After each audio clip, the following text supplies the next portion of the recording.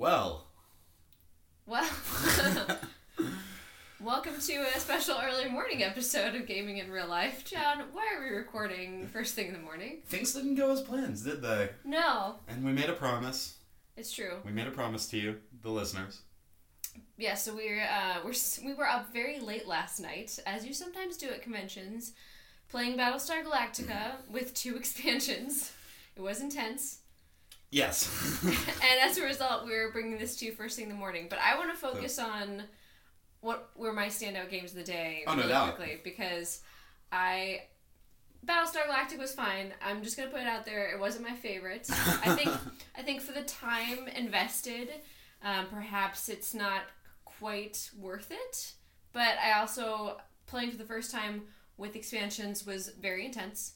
So I'd have to give it another shot to know for sure. I do think that first playthrough was very much hampered by the fact that it's a pretty weighty game anyway. It's not terrible, but there's just a lot of stuff in it. But then we had 3 or 4 expansions tacked on? I thought it was just 2, but maybe 3. Well, in any case, it's just one of those things that you take in a game that's already a bit weighty and just add a lot more little exceptions and new rules and lots of stuff to reference and It took a long time. We started at 9 p.m. and we got back at 3:30 in the morning. And I'm never trusting you again. Oh, that's fair. I was silent the entire time. I cannot tell when you are lying. That works really well for me. I seem to just implicitly trust you, and you continually take... Well, no, don't react like that. Because you continually abuse my trust. Yeah, well, I do seem to be disproportionately frequently a traitor. Like, even when I play Spyfall, I swear I'm the spy, 70% of the time. I don't know what's going on there. But I want to focus on what was probably my standout game of the day, which was the first game we played yesterday, Last Friday. That was my standout game as well. Ha! Tell us about Last Friday. Last Friday is a hidden movement game, very much in the vein of Letters from Whitechapel, but unlike Letters from Whitechapel and a lot of other hidden movement games that we've seen, there's a back and forth. So there's a maniac on the loose in a summer camp, trying to hunt them down and kill them, as they do. But after the first chapter, where the maniac hunts the campers turn around and start to hunt the maniac. And then in the third chapter, the maniac is trying to hunt a specific camper, while the other campers try to shield and protect him. Well, and by specific camper, we mean the maniac is actually trying to get revenge on the camper who killed the maniac. And that's what a great twist. I love that the game just plays into... The game pretty safely assumes that regardless of strategy, you're going to have a petty grudge against the player who last murdered you. And it just totally plays into that, and it makes a mission out of it. It was incredibly atmospheric. I think that it completely topples Letters from Whitechapel. If I had Last Friday in my collection, I don't think I would reach for Letters from Whitechapel again. Yeah, I remember playing Letters from Whitechapel, and I had a good time with it, but what I didn't find it was tense, and I gather it was very tense for you. Yes, but the great thing about Last Friday is it really lets everybody be tense, because everybody has a chance to be hunted and to hunt, and the scary theme, it feels more visceral in a lot of ways. I mean, when I was right behind you as the maniac and I had to show where I was because there was a lantern, the person across the table shrieked. How many times has that happened in a game? It was a wonderful moment. I really loved that one. Well, and this is the shifting dynamic, everybody having a chance to be afraid. It really just works so well. It manages to both cleverly fix a lot of the issues with a lot of other hidden movement games, and it does it in a way that just makes a much more complex, much more layered story out of it. Because that was a great moment, and I feel like that's the kind of thing that you tell stories about. Absolutely. Well, we already discussed our standout game. Is there anything else that really loomed large in your mind from yesterday? I mean, I really quite liked most of what we played. Of the ones we played, I think, of the other ones we played, I either most enjoyed Ink and Gold or Arkham Horror, the card game. Oh, yeah. Those are two very different games. Do you want to Well, introduce them? they really are. So, okay, Arkham Horror, the card game, is a living card game, which, right away, I absolutely love those. I'm an avid Netrunner player. I play the Game of Thrones card game as well. I stuck with the Star Wars one far longer than made sense. And the Lord of the Rings one. I have a problem. And Ashes Rise of the Phoenix Born. I really like card games. But I also really like Lovecraft, and it marries those two themes beautifully. It's a cooperative one, so it still has that customizable card game thing of you build your decks before the game from a set of ever-expanding cards. But then you play those decks through a campaign of different missions, and your decisions in one game will impact what happens in the next, both in terms of what happens in the story, but also because you will gain both good cards representing allies you've recruited or items you've found, and bad cards representing the trauma that comes with seeing the supernatural horrors of the world of Lovecraft. And I thought the game was very well written. It had a lot of scary ideas, but Flavor text was great. It was. I really do feel like Fantasy Flight's in-house writing has just gotten better. Well, and they know Lovecraft so well at this point. I would hope that they've gotten better at it. They've made a lot of Lovecraft games. But it also just does that thing that... Netrunner does this for me too, where just by the combination of... card games are wonderful. One of the main reasons I love card games are because a random hand of cards forces improvisation, which is just great. I very enjoy that much dynamic. But they balance that out with a very flexible action system. If you need a card, you can always spend an action to draw a card. If you need resources, you can always spend an action to just get resources. So the game never forces you to make a particular choice, but it does make it... Instead, it just shifts the balances of what's efficient. And that means your decisions are always interesting. And it's just such a delightful puzzle. For someone like me, who is not as serious of a Lovecraft fan as you are, and who doesn't gravitate toward card games as frequently, I certainly enjoyed myself. But if I were going to pick out a Lovecraft game, it would be Mansions of Madness every time, because I love the toys, I love how atmospheric it is.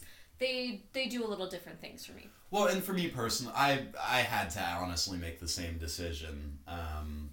Partly because the games, I think they're both great, and I wish Mansions of Madness had had a similar campaign feature. I still cannot fathom why they didn't. Mansions had to win out for me because it's the one my wife likes. Well, there you go. I did quite enjoy Ink and Gold, though. I thought it was a really sweet little push your luck game. Gosh, couldn't have been more than 20 minutes for us with 3 people.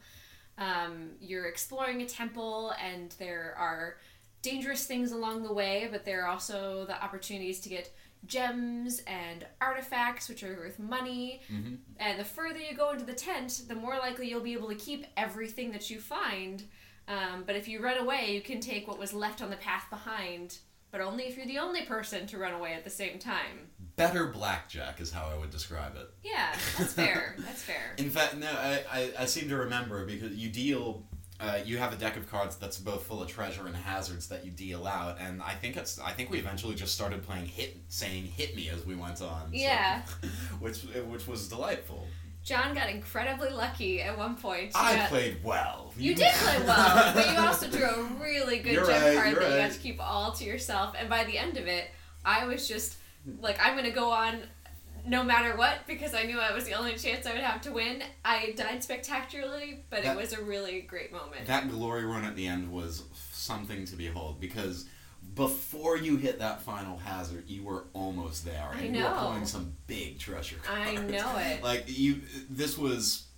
So in this game, you draw cards off of a deck, and there are treasure amounts ranging between like a pitiful 2 and the whopping 20, and different hazard cards. I think there's 5 different kinds of hazards, 3 of each in the deck, and the rule is if you draw 2 copies of the same hazard, then you die and just drop all of your treasure, or you lose and just drop all of your treasure.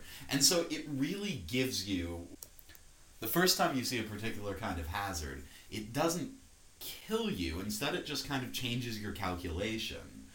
And in this really kind of predictable but interesting way, because you can definitely run the odds in your head pretty predictably, but you're not just weighing it against how far you can go, you're weighing it against what you need to get and how far behind you are, which this is a really clever thing that they could have very easily not have thought of.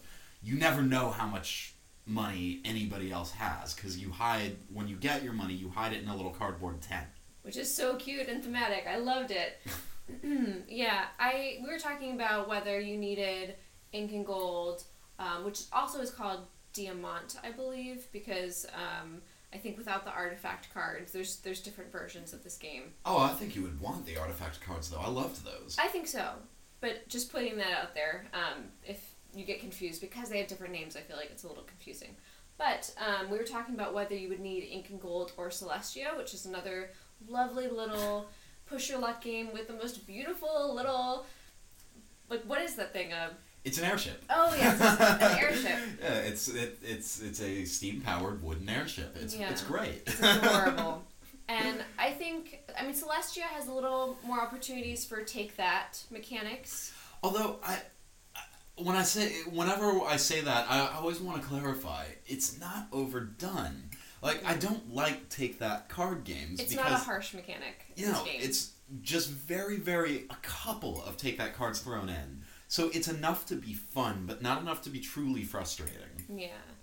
But they're both adorable, atmospheric, fun little push your luck games. And honestly, if I had both in my collection, I would be happy. I'm sure I would play them both. You probably don't need both, but, I mean, you can't go wrong. The one thing that I think would really alter the calculation for me is that ink and gold is a faster setup and it takes up less space on the table. I want to say that ink and gold is also harder to get your hands on. Well, yes, you have to go through a temple to get it. Full of hazards. For some reason, I thought that only Diamant was being published in the United States, but I could be wrong. So definitely double check on Amazon, because unlike our regular scheduled shows, I will not be posting show notes with all the links to the games we talk about. Well, and if you, what the artifact cards add is, it's not much of a difference, but artifact cards can only be picked up if you choose to leave the temple. But not if multiple people leave at the same time. And so it incentivizes more people to duck out early, and that's just super funny, too. Yeah. It's one of those things where if that's not in the game, then leaving the temple becomes a lot worse. But with the artifacts in, sometimes it's actually a really good move to leave. But then if you get the thing where everybody decides to do that, then one player can just be left in a totally safe temple alone and just rake in all of the treasure. And that's your fault, because you let it happen, you know? So, I mean, I think we continued to stick mostly in the play and win yesterday. There's just, as we said in our first mini-sode, there's so many good games in the play and win, but we're kind of wrapping up the games that are on our must-play list. We still haven't played Vast. We still haven't played Scythe. And we still haven't played Terraforming Mars. Yes, all of which are in the play and win. There were a couple in the play and win that I honestly just wanted to bang out a game of to see if we could win them. Yeah, Celestia is in the play and win. I would like to play it again. Onitama is in the play and win, and that's just such an elegant little game and just such a good-looking set of components. Yeah. Even Sushi Go Party, I mean, that is such an adorable game. I have the base Sushi Go, but you have Sushi Go Party, and I love it. Sushi Go Party is great fun. That's an excellent game. Well, so those are some of our plans for today. We're going to be trying to get on those. Also, we keep looking for Burgle Brothers in the library. We know it's there. It was there at one point, but we were playing something else, and then it ran off. Well, and that was the one time it was there. It was between that and Arkham Horror, and you very graciously let me have my pick. So. Oh, no, I enjoyed it. Yeah, we didn't want to just grab a bunch of games and hoard them like, poor sports squirrels. I like to think we're both good sports. I think so. But hopefully we'll get to play Burgle Brothers again today. I did check out And Then We Held Hands really late last night, and because we were playing Battlestar Galactica, we didn't get there. So I'm excited to try that one because I hear it's a very unusual game. It is a difficult game, and I think one of the you hear back and forth on whether or not and then we held hands is a very small but very difficult cooperative game for 2 players, and sort of abstractly themed around 2 players trying to fix a damaged relationship. I'm excited because I'm hoping I might be able to use it in counseling sessions, so we'll have to see. Well, and the thing is, it's not a storytelling game, but I think people have unfairly criticized it as therefore not telling a story. And I still think it does tell a kind of story, but in the way that like a ballet or a dance might. It doesn't have any, the text on it is very simple. It just has the names of emotions, and you're working on this kind of abstract board where they sort of tell you what the things symbolize. And I think when you play, you don't necessarily imagine a specific story, but I think you definitely reflect on, at least when I play, I catch myself kind of reflecting on these different emotions and what they mean and how they all work together to make a balanced relationship. Because it does this interesting thing of, you've got your positive emotions and your negative emotions, but you can't go too far out of balance.